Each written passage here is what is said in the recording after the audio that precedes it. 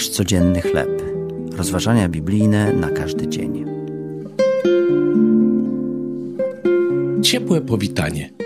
Tekst autorstwa XII na podstawie Ewangelii Świętego Mateusza, rozdział 2, wersety od 13 do 15.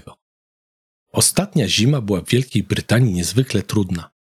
Gwałtownie rosnące koszty życia oznaczały, że osoby starsze lub o niskich dochodach stanęły przed wyborem: ogrzać swoje mieszkanie lub zjeść posiłek.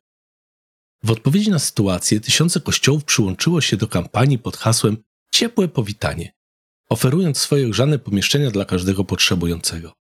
Pomysłodawca kampanii wyjaśnia: historia Bożego Narodzenia mówi nam, że Jezus urodził się w prymitywnej stajni, a potem wraz z rodzicami uciekał do Egiptu jako uchodźca.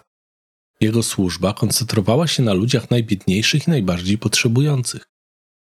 Dzisiejsze kościoły Wielkiej Brytanii, zainspirowane tą historią, pragną połączyć swoje wysiłki ze współczuciem przygarnąć wszystkich ludzi w potrzebie. Jezus doznał sam wielkiego cierpienia, dlatego rozumiał innych, którzy cierpią.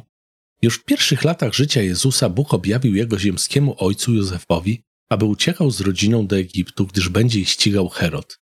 Dopiero po jakimś czasie Jezus mógł powrócić do Izraela, wypełniając tym samym Boże proroctwo: z Egiptu wezwałem mojego syna. Od samego początku droga Jezusa była więc naznaczona niedostatkiem i cierpieniem. On rozumie, co znaczy ubóstwo i życie w potrzebie.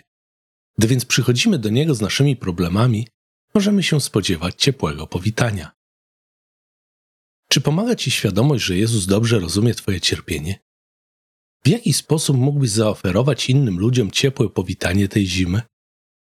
Drogi Jezu, kiedy życie jest nieznośnie ciężkie, pociesza mnie fakt, że Ty naprawdę mnie rozumiesz.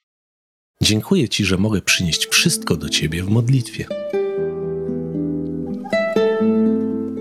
To były rozważania biblijne na każdy dzień. Nasz codzienny chleb.